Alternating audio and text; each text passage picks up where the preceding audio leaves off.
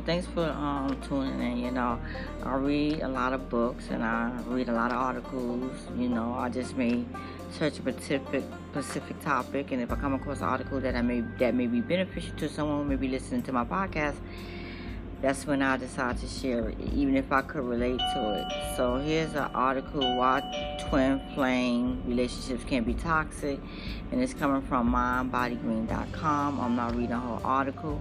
I'm just going to read what I think is important. Here are the signs of toxicity to watch out for. Number 1, controlling behavior and lack of trust. 2, gaslighting. 3, feeling unheard and unseen. 4, ignoring your needs or subjective experiences. 5, damage to your self-esteem.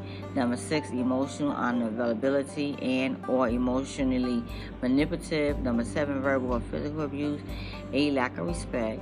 9, lack of empathy and compassion. 10, feeling the need to accommodate their needs and wants with no room for your own wants and needs. 11, self-service.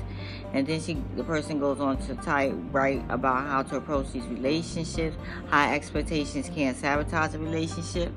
It's important to check your expectations of your twin flame. Are they reasonable or higher than is realistic because of the idea that they are your twin flame? You should ask yourself.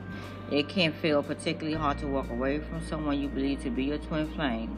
It's important to give more consideration to how you're feeling than getting hung up on the fact that they could be your twin flame. Check in with your depletion level, she suggests, and ask yourself if you're feeling drained and whether that's healthy. Let go of preconceptions and connect to the fact if something feels wrong. Trust your critical thinking skills. If you notice in a relationship is taking a toll on your mental health, she advised getting the help of an objective outsider, such as a mental health professional.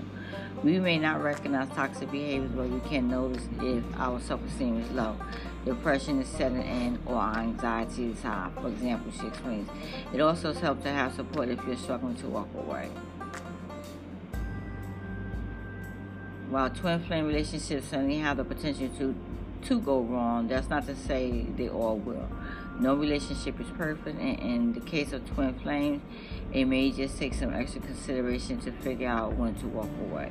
At the end of the day, the most important thing you can do is to remember that healthy relationships are not about completing each other, but complementing each other.